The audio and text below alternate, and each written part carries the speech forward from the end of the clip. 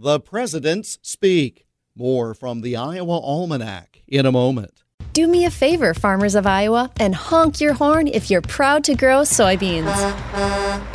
Now that I've got your attention, take advantage of the programs, information, and opportunities provided by the Iowa Soybean Association and the Soybean Checkoff. If you market 250 bushels or more of soybeans annually, a bumper crop of benefits is easily accessible. Just make the connection at iasoybeans.com and reap the benefits of belonging.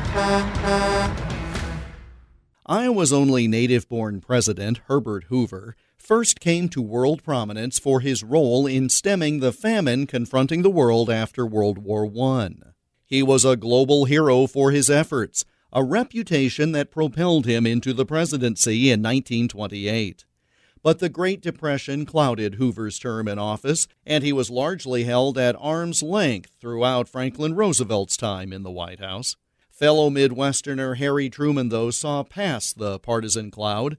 Another global famine was affecting millions after World War II, and Truman sought Hoover's counsel about how to again successfully fight world hunger.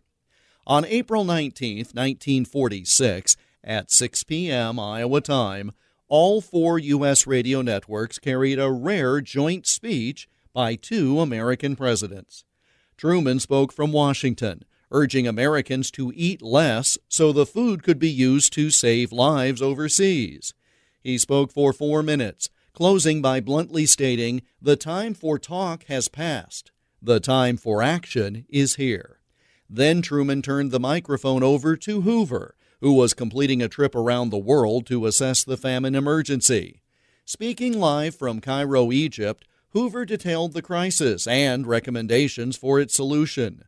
Hoover was speaking to an American audience of tens of millions, a larger audience than any he had spoken to since leaving the White House 14 years before. A worldwide audience listened on shortwave radio as well. If every source of supplies will scrape the bottom of the barrel, we can pull the world through this most dangerous crisis, Hoover said, calling the saving of those human lives the return of the lamp of compassion to the world.